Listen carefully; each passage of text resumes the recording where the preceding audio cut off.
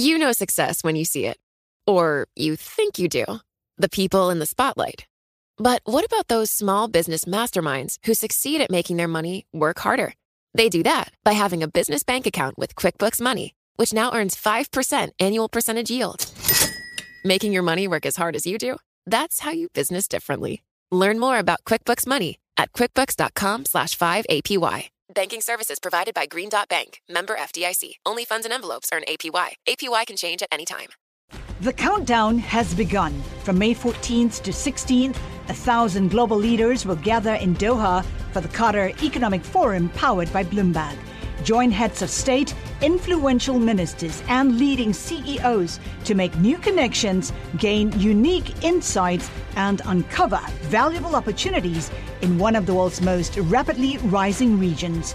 Request your invite for this exclusive event at QatarEconomicForum.com. This is the business of sports. We're in a situation that we haven't dealt with in modern times. The pandemic here has really accelerated the investments that we've been advocating for years. From a macro standpoint, I think our sport industry is really forced to look at the business a little bit differently. In-depth conversations with the leaders in the sports industry. Who wants to be the sacrificial lambs that shows up at the first big major sporting event? We're part of something much bigger than sport right now, and the health and safety of our stakeholders is what's most important. Every moment, I think we're all, from a business perspective, thinking about the impact that the virus is having across the country. Bloomberg Business of Sports from Bloomberg Radio. Hi, everyone. I'm Jason Kelly. And I'm Mike Lynch. And I'm Michael Barr. Over the next hour, we will explore the big money issues in the world of sports and talk to some of the biggest players in the industry. So coming up on the show, we're going to catch up with our pal Joe Nocera, Bloomberg opinion columnist, best-selling author, podcaster as well. We're going to talk a lot about the NCAA. So let's start there among ourselves, gentlemen, which is college football. What a season it has been. Some bumps and bruises along the way, to be sure, but we are going to have a playoff. And true to form, nothing goes according to plan here in 2020. So the Rose Bowl, usually in Pasadena, California, it's going to be in Texas. Lynchy, doesn't feel right. Well, the roses will all be yellow down in Texas, right? Hey, yellow there rose you go. of Texas. There I go. There we go. Ba-boom, ba-boom, ba-boom. Well, at least they're going to play. Yeah. I mean, there was a time last spring in early summer when the three of us sat on this show and just said there's no way this is going to be able to play. You're not going to be able to keep 75 kids healthy. And some leagues obviously did not play football this year. But three started, and then two power conferences says, well, we're not going to get left out of this. Yeah. And now all five power conferences jumped in eventually. Ohio State, didn't have enough games, but they somehow finagled the league finagled a way for them to get into Funny the how that conference happens. championship game. Yeah, it is. When I looked at what the payout is the conference gets for a team that is in the college football playoff. Now I understand why. I think it's about $6 million per school if you have a representative in the college football playoff. Well, and I bet this is going to come up with Joe Nocera, but, Michael Barr, it does make me think if you're sitting in Columbus, you're happy. If you're sitting in Cincinnati, you're furious because your Bearcats went 8-0, and they're nowhere to be found in the playoff. And you know what else? It really intensifies and magnifies the old argument, hey, our team played our heinies off, and we didn't even get a notice. Yeah. I mean, we've had this argument in the past, but especially now in a COVID-era-related game trying to play through this, that it's not fair to some of the teams that have really worked hard to go undefeated, like you mentioned, and not even get a nod. Yeah, I mean, the Power Five just has a stranglehold on this college football playoff. That's a whole debate for another day, although one we're going to have a little bit later on with Joe Nocera, as I mentioned. Meanwhile, one of the leagues that did do pretty well amidst all of this is the NHL. And just like the NBA, they are getting back to business. A 2021 season for the NHL starting mid-January. The NBA, of course, tipped off this week. So, Lynchy, how do you feel about professional hockey? You're a Boston guy. Yeah, I'm happy about it. I'm especially happy about the realignment because they've geographically put all the teams together. And if you're a Boston fan, you've got Buffalo, New Jersey, the Islanders, the Rangers, you've got the Flyers, you've got the Washington Capitals, and and it's great. It'll cut down on the travel, and under the old alignment, the teams like the Bruins couldn't play a team like the Flyers or the Rangers unless they got to the conference finals. So I think this works. All the Canadian teams are in a division by themselves, and Michael Barr, you don't have to travel too far, but you got a couple of Florida teams in your division out there in the Central, I think it's called. Yes, you are correct. So the puck will drop there in mid-January. And, we'll see how both the NHL and the NBA seasons go along. And as of right now, we're going to see baseball. One of the outstanding questions, I think, for all of these leagues is, will there be fans in the stands? Because a limited amount of people watching baseball games. Nobody obviously watched NHL or NBA last season. I think they're going to see what they can do as the NBA and the NHL go along. Well, if you are at home, as most of us are most days, maybe you've got a Peloton. The home fitness industry, it has been booming, and Peloton stock has gone bananas. It is up more than 400% this year as people try and stay fit and stay home. So what's Peloton doing? They're using some of that money to buy another company, fitness equipment maker Precor. It's going to improve distribution and maybe get some of those bikes and treadmills to folks a little bit faster. I caught up exclusively with Peloton president William Lynch. Here's what he had to say about the deal. We have seen a ton of growth. No one would wish the global pandemic on anybody, but it's been tailwind for our business as people are home. Huge growth numbers. And so keeping up with that growth, which has been a moving target, has been a big company priority. And so whether it's the investments we've made in Taiwan before this, we've been investing for years now in growing the supply chain. This is one element of that strategy. That's William Lynch, the president of Peloton, catching up with me this week on the heels of announcing a big deal, $420 million to buy Precor. Lynchy, we talk a lot on this show, whether it's in pro sports or elsewhere, about sort of the haves and the have-nots. When it comes to the business of sports, Peloton, they're a have. They're a have, and they're going to be like Pac-Man. They're going to gobble up all the competitors all the way around the board, and this is their time, as Herb Brooks said one time. This is their time right now, and they're taking full advantage of it. So, Barr, one of the big questions when it comes to fitness is, will people go back to gyms eventually? Will that kind of be bad news for Peloton? Doesn't feel like it's going to happen anytime soon. Feels like some fundamental shifts in this sector of the sports world. Well, you talk about the have-nots. Some have Pelotons, and others like me have a Craftsman. And that's about it. So I am looking forward. I don't know if going back to the gym is going to happen necessarily, but people are going to invest in exercise equipment. I could see that happening. Peloton, they're leading the way. Absolutely. Success is more than the final destination. It's a path you take one step at a time. It's discipline, it's teamwork, and it's the drive and passion inside of us that comes before all recognition. It's what Stifel's been doing for over 130 years. Quietly, yet strategically, Stifel's become one of the fastest-growing wealth management and investment banking firms in the country. Our financial advisors go beyond traditional wealth management to provide clients with direct access to one of the industry's largest equity research franchises and a leading middle market investment bank, because success is the drive it takes to keep climbing, the passion to keep investing, the best of each of us made better by the best in all of us. And that is where success meets success. Start your journey at Stifel.com. That's STIFEL.com. Stifel Nicholas and Company Incorporated, member SIPC and NYSE. You know success when you see it. Or you think you do. The people in the spotlight. Athletes, actors, artists. But what about the people behind the scenes? The ones who make it all happen. The lighting engineers, the sideline photographers, the caterers. They're small business masterminds. And if there's one thing they have in common, it's making their money work harder. That's why they have a business bank account with QuickBooks Money, where they are now earning a generous 5% annual percentage yield. Yes, 5% APY. Making your money work as hard as you do? That's how you business differently. Learn more about QuickBooks Money at QuickBooks.com/5APY. Banking services provided by Green Dot Bank, member FDIC. Only funds and envelopes earn APY. APY can change at any time.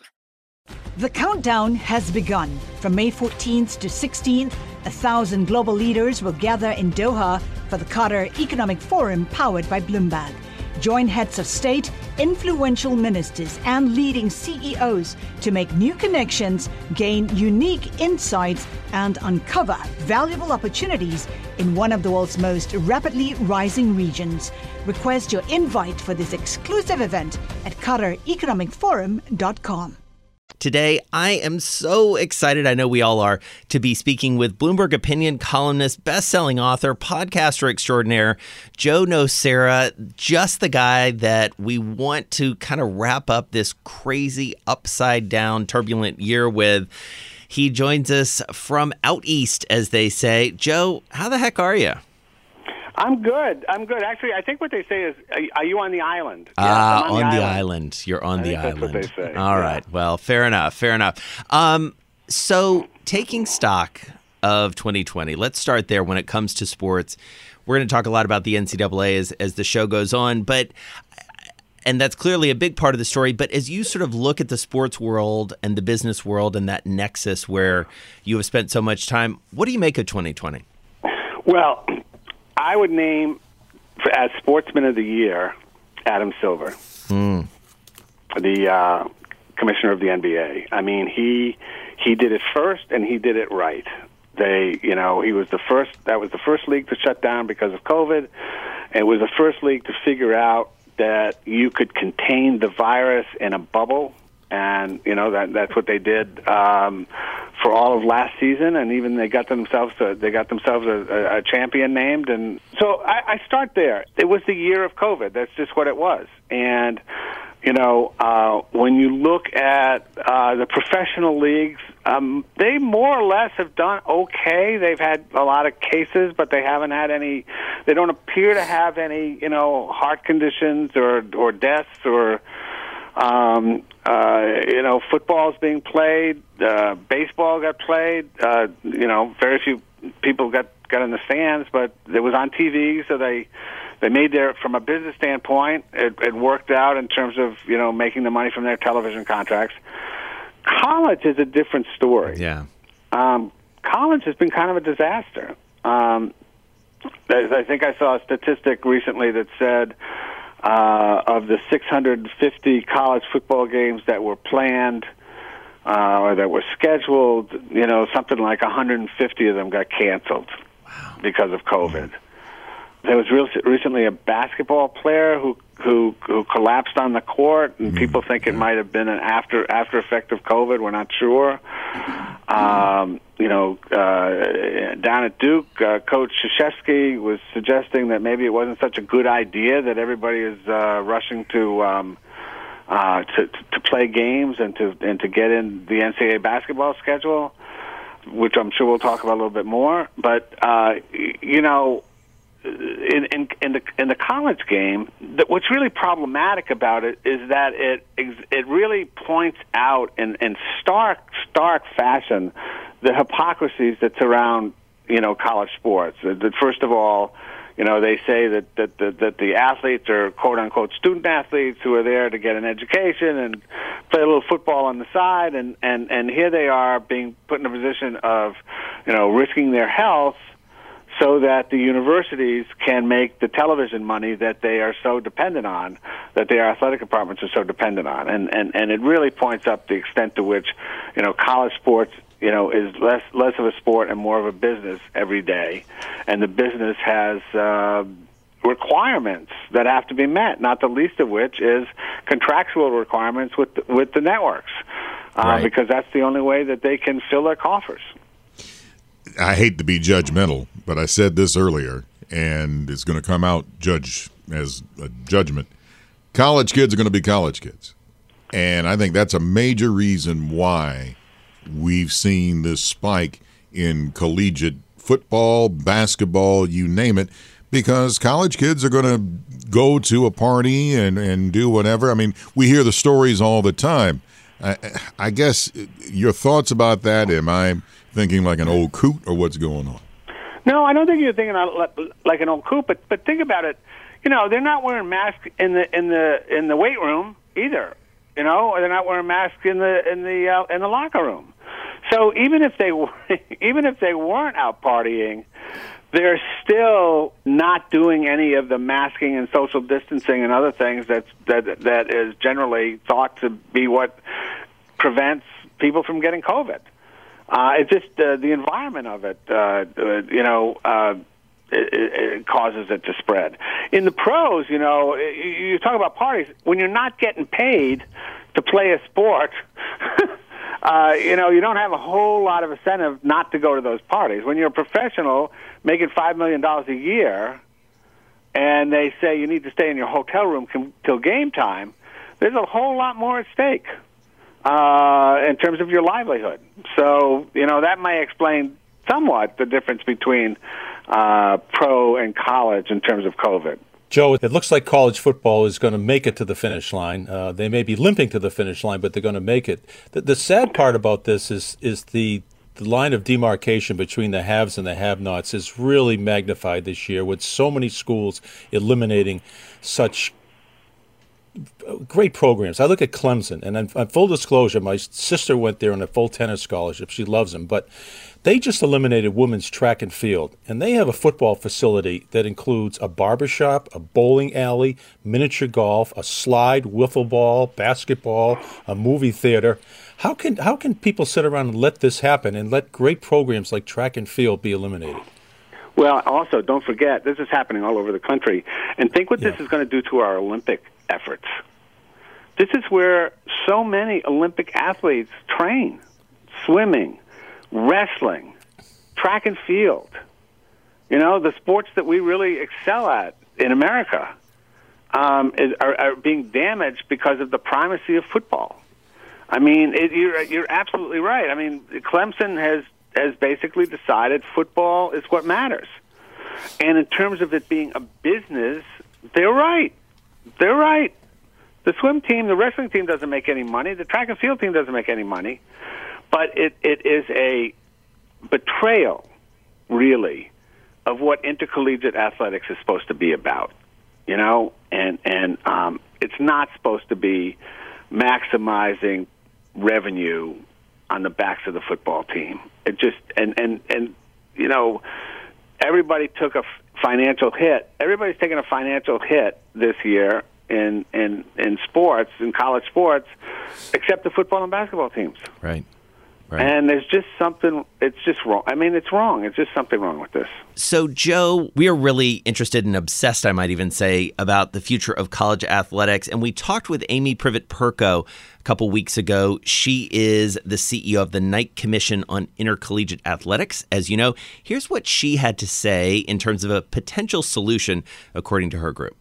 We believe that there should be a separate entity created to govern football at what is currently the FBS level. So the highest level of college football should have its own separate entity, and that entity should be supported and funded by the college football playoff, which a lot of people don't realize is actually, independent of the NCAA. So that is Amy Privet-Perko, head of the Knight Commission, someone you're familiar with. Joe Nocera, does that make sense? Would that solve the problem? I don't know what she means by governed. Does she mean that the NCAA would have nothing to do with the top with FBS? Teams? Yeah, exactly. They'd break it off completely. They'd form what's called a National College Football Association is what she said they want to form. Well, I'm having a hard time envisioning how that will actually make things better. Yeah. Because you're still going to have the issues that you currently have with the sports that don't make any money, with the non-revenue sports, and you're still going to have the same issues around basketball that you have with football, which the NCAA would never give up because that's how it makes all its money. That's where all the money comes from, right? I mean, for March the NCAA, Madness. It's for the NCAA itself. Yeah. Its entire budget comes out of March Madness. That's right. And then it takes a lot of that money and it distributes it to the various schools. Unlike the football playoffs, that's really just about the Power Five. As we learned this year, Cincinnati went 8-0. Notre Dame got crushed by Clemson. Clemson, right. And Notre Dame's in, and Cincinnati can't get even close to the college football playoffs. I mean, I'm digressing, but it's a useful digression. No, it's a really important thing because the economics and everything has been skewed by the Power Five. I think that's just true. It is absolutely true. I mean, here's what I think should happen. I have a different sort of approach to this than Amy's. And what I would do is I would take the Power Five plus Notre Dame. So that's 66 schools, right? And I would say, okay, you guys, you can do whatever you want. You want to pay the players, fine. You want to cheat, I mean, you can just it's a revenue sport. Treat them as employees, and do the same thing with the 130 basketball schools. And then say to everybody else, look, guys, you can't compete with these guys. So stop trying.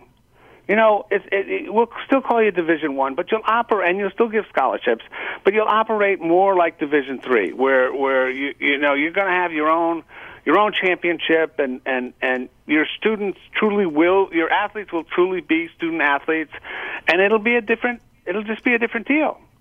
And then the Wayne States of the world and the Eastern Michigans will stop trying to chase the Michigans of the world, and they can, they won't be stretching. They won't be playing games against Clemson where they're supposed to get beat 75-3 so they can get enough money to fund their athletic department. Just change the system that way. I got to ask, that's I understand where you're coming from. It sounds harsh, though, because if you tell a Wayne State graduate or alumni, whatever, that, you really don't count. I just wonder if that would help a Wayne State generate money. Well, it wouldn't have to generate as much money if it wasn't stretching to play big time college football. I mean, I'll give you another example. Historically, the black colleges and universities. Grambling used to be a pretty decent Division I football team, right? Yeah. But those days are long gone. And those athletic departments have budgets of like $15 million compared to, 200 plus for Ohio State, 200 million plus. And they raise a lot of their athletic department money, or a substantial amount, from playing these games against nationally ranked teams where they know they're going to lose by 60 points. They're going to be completely overmatched, but they're going to get $1 million payday. So, how is that sort of less humiliating than just acknowledging, this doesn't make sense for us anymore as a university or even as an athletic department? So what is the solution to this? Don't play the games? Now, up here in New England, UMass is scheduled to... You're up in Boston. There's a good example up there. Remember UMass? Yeah. It used to be a college football powerhouse back when they had a Division I AA. You remember that? Yes. Yes, very much so. Then they decided for prestige reasons that they had to become Division I. And it has been a disaster. It has been a complete disaster. They lose money. People don't come to the games. They're not any good. They can't recruit. It's dumb. And it doesn't do them any good. And what I say is acknowledge that there's two tiers. There's a tier of the Alabama and the Notre Dame, and then there's a tier below that is never going to compete with the Alabamas, and to just acknowledge, it's a university. It's not a football factory. Just accept that you're a university. Not such a bad thing. You always deliver, my man, and I love the spirited debate around the NCAA. I told you offline, I sent you a message on the Bloomberg that I actually bought your book, Indentured, for my dad, who worked at a college recently. He's fascinated by the NCAA, and one of the things I was reminded of was so much of what you wrote about in that book a few years ago. I mean, it was super prescient in some ways. It anticipated a lot of the debates we're having now. But what has changed and what have been sort of the twists and turns from when you did the research for that book, the reporting for that book, and where we are now? Yeah, I think there's two major changes. The first is that this has gone from being a niche debate that just a small fraction of passionate people care deeply about, to being an issue that everybody in the country has some opinion about one way or the other. In other words, it's a debate that's gone mainstream. And you can even see it in Congress, where you have somebody like Chris Murphy in Connecticut, who's actually put out a series of reports on how college athletes get screwed. It's really amazing. And then you have somebody else whose name I can't recall, I'm sorry to say, but a senator who put in a bill on name, image, and likeness rights that basically is copying what the NCAA would like to have happen. So it's a bill that's terrible for college athletes. But so you're seeing this debate even taking place in the United States Senate. So that's number one. The second thing that's happened is that after the O'Bannon case that I wrote about, where the NCAA was declared to be in violation of antitrust laws, but the remedy was very, very minimal, there was a second case that came in right behind it called the Alston case. Sean Alston was a West Virginia running back. And that case also was tried in Oakland, California, also went to the Ninth Circuit in California, and also came out with the NCAA being declared an antitrust violator, so that's pretty clear by now. But in that case, they said that while players still shouldn't be paid, cash, they could get any benefit, including money, that was quote-unquote education-related. Now, this is a hole that a truck could drive through, a loophole. So, the advocates for the players were actually pretty happy about all of that, more or less. But the NCAA was so upset that they appealed it to the Supreme Court. And the big surprise is that the Supreme Court took the case. Yeah. So that case is going to be heard in the spring and probably decided in the summer. And frankly, if you're an advocate for players and you think they should be paid, you're nervous. A 6-3 conservative court, you just got to think to yourself, the reason they took this case can't be good for the players.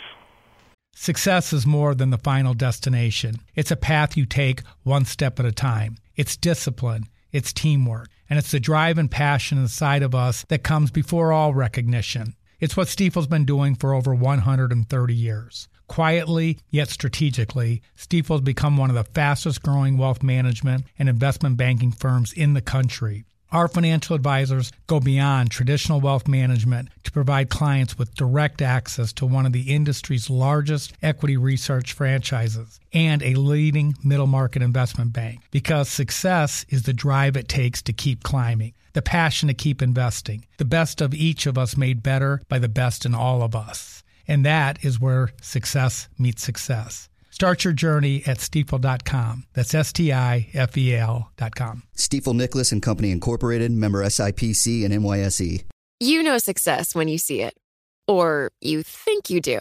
The people in the spotlight. Athletes, actors, artists. But what about the people behind the scenes? You know, the ones who make it all happen. The lighting engineers, the sideline photographers, the caterers. They're small business masterminds. And if there's one thing they have in common, it's making their money work harder. That's why they have a business bank account with QuickBooks Money, where they are now earning a generous 5% annual percentage yield. Yes, 5% APY. Making your money work as hard as you do? That's how you business differently. Learn more about QuickBooks Money at QuickBooks.com/5APY. Banking services provided by Green Dot Bank, member FDIC. Only funds and envelopes earn APY. APY can change at any time. The countdown has begun. From May 14th to 16th, 1,000 global leaders will gather in Doha for the Qatar Economic Forum powered by Bloomberg. Join heads of state, influential ministers, and leading CEOs to make new connections, gain unique insights, and uncover valuable opportunities in one of the world's most rapidly rising regions. Request your invite for this exclusive event at QatarEconomicForum.com. You answered this earlier out of the four major sports. the NBA did it the best. But which sport would you say could have done a heck of a lot better in their efforts, not only with COVID, but just trying to keep focused on the season?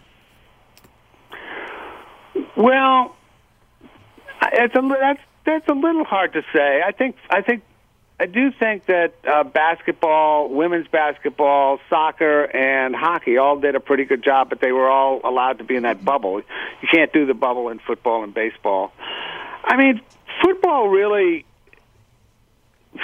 has sort of ignored COVID more than the other sports. And, I mean, they even have a thing. Have you seen this where they have two kind of injury lists now? Right. Yeah. In football, they have a regular injury list and then they have a COVID injury list.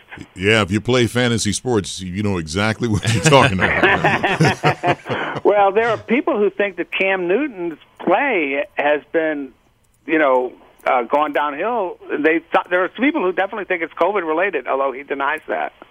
But I think football is the one because it hasn't sort of faced up to COVID. It's kind of just tried to ignore it and make it go away as much as possible. And just even that situation where they had that Monday night, or it was actually supposed to be a Sunday night game that wound up getting played on a Wednesday, the Steelers against somebody. So I would say football, but on the whole, I think the pros have just done a relatively decent job, and the colleges have done a relatively miserable job. Steelers against Baltimore, by the way. I think that's right. Yeah, that's right. That's right, against the Ravens. That's right. Joe, was the turning point for this explosion of Division I college football and filling their coffers? Can you trace it back to that 1984 court decision, which, really nailed the NCAA and allowed teams to make their own TV deals? You 100% can do that. And if Walter Byers, who ran the NCAA back then, hadn't been such a stubborn old coot, this thing could have been settled and could have been dealt with in a much more reasonable way. But because he refused, he was an all or nothing kind of guy. He got nothing, and so that court case, the major powers took the NCAA to court, saying you can't control our TV schedules. Don't forget, back then, you get one national game and one regional game, and that was it. You could only be on TV twice until the bowls. That was the way it worked. And they said, we want to be on TV a whole lot more. And once they took that away from the NCAA, once they had control of that, then all the money flowed to them. And they could see how much wealth could be created through television. Don't forget also back then, most of these schools made their bulk of their money from ticket sales. And it wasn't really until they broke free from the NCAA on television that they realized that the real golden goose was not people in the stands, but the television contracts. Right. And that's why today, they can, they won't make as much money, but they will still make money without anybody in the stands. Yeah, absolutely. Well, and we've talked about that with the AD of Rutgers and many others. And, as someone who grew up with big-time college football down south, I think about the SEC network and all of the Big Ten network and all of those regional sports networks or the conference sports networks that really are about football more than anything. All right, in the minute we have left, Joe Nocera, what's the Joe Nocera plan for 21? Are we going to see the Shrink Next Door on Apple? Are we going to see a follow-up podcast? You're working on a book? Like, what's happening? Yeah, all right. So, first of all, they're shooting The Shrink Next Door right now in California with Will Ferrell, Paul Rudd, and Catherine Hahn. So, very excited about that. I think it will air in the fall. And for those of you who don't know what that is, first of all, shame on you. It was the #1 podcast of 2019. Joe Nocera hosted it. It has now been turned into a movie that will, as he said, show on Apple TV. And so you have a few months to get into it, listen to it over the holiday. Anyway, go ahead, Joe. And then I am working on a book with Bethany McLean about COVID and the economy. Will have nothing to do with sports whatsoever. All right. Well, we won't have you to talk about that, but we also know, to your point, that 21 is going to be a huge year for college sports and the future of the NCAA and the future of athletes and name, image, and likeness and all of those things. That Supreme Court case, we know we'll be talking to you about that. And I will be here to opine about it on your show. We will. Can't wait. Can't wait. Best to you and yours, Joe Nocera. We really appreciate it. So, guys, Joe Nocera, I love talking to him. I mean, a great way to end the year in many ways, because I do think that when you look beyond the success of the NBA, the whatever of the NFL, and I think that's still to be determined, we do know that college sports is fundamentally changed. And as he said, 21 is going to be a massive year in terms of how we look at college sports going forward, Bar. It is. And we have an old saying in Detroit, my man brings it. And I like that enthusiasm, man. And what he said about when you talk about a Wayne State or, trying to play Michigan, whatever, I get exactly what he's saying. And I wonder if one solution to that is kind of what we do now. We rank the collegiate teams 1 through 25, whatever.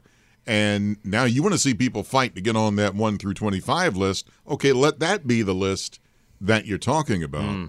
And then if you don't make it, hey, you got to do something. Lynchy, I mean, one takeaway clearly is it's broken. Like it needs to be fixed, right?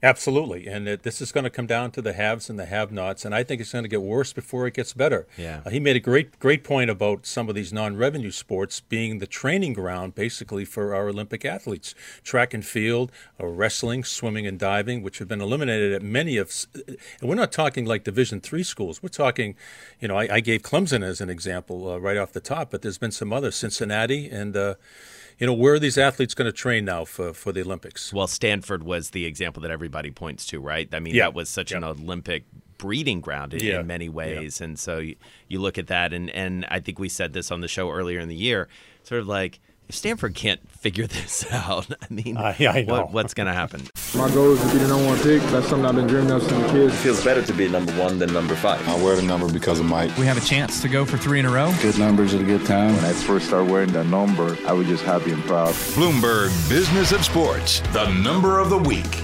All right, Mr. Barr, the final version. Good Lord, number of the week. Oh, yes. We did not do this in your absence, by the way, because I don't know. I just didn't want Lynchy to embarrass me. Oh, and away we go. Costco. They are selling some expensive sports memorabilia online. Now, you can get a Babe Ruth autographed baseball. It's going for about $64,000. What I want is there's a Ty Cobb autograph bat. Yeah, and I'll be fair. At Costco? At online at Costco. Okay. For the low price of this number, and it's priced like Costco. Now, I should add that I think he signed this in the 40s. Okay. So that's an important factor because I don't think it was during his playing days. I think it was during the 40s. But if you're buying it at Costco, shouldn't you get like 30 of them? Isn't that the whole thing? And you get a roll of toilet paper. Yeah, thrown exactly. in All right. Buying it in bulk. Now, again, I'm going to say this. It's priced just like you're at Costco. All right. So you said the Babe Ruth ball is $64,000? About $64,000. Ty Cobb, I'm going to say $999. Lynchy? $999. No, if it's Ty Cobb, I'm going like, what'd you say, $64,000 for Babe Ruth? About $64,000. I'm going to double Listen to that. my words. About $64,000. About $64,000. Oh, so there's a hint here. Okay. I'm going to go like $135,000. Well, I have to admit, Lynchy is closer. But Jason had the right idea. It's priced at $159,999.99. Oh, boy. Yeah. Wow. So, all right. Well, I guess that is. So that's, yeah. It's worth that much more. I would think a Babe Ruth ball would be worth more than a Ty Cobb bat, no? Well, the Babe Ruth ball is, like I said, around, actually $63,999, blah, blah, blah. Can we get to the heart of why is Costco selling this? That's a good question. And I was reading that again, and I'm like, yeah, why are you? Do I have to bring my membership card? What do I got to do to exactly. get this stuff? I still think they should be selling them in bulk, like a package, right, Lynchy? It's like you get a ball, you get a bat, you get, I don't know. Yeah, Wee Willie Keeler, autographed hat.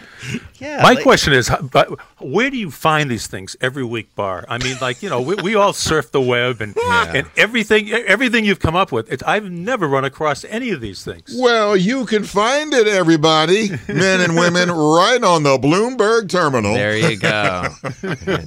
Nice plug. Nice plug. That's just for the bosses right there. All right. You've been listening to the Bloomberg Business of Sports. We're here each and every week at the same time, plus online wherever you get your podcast. Catch those Mondays, Wednesdays, and Thursdays.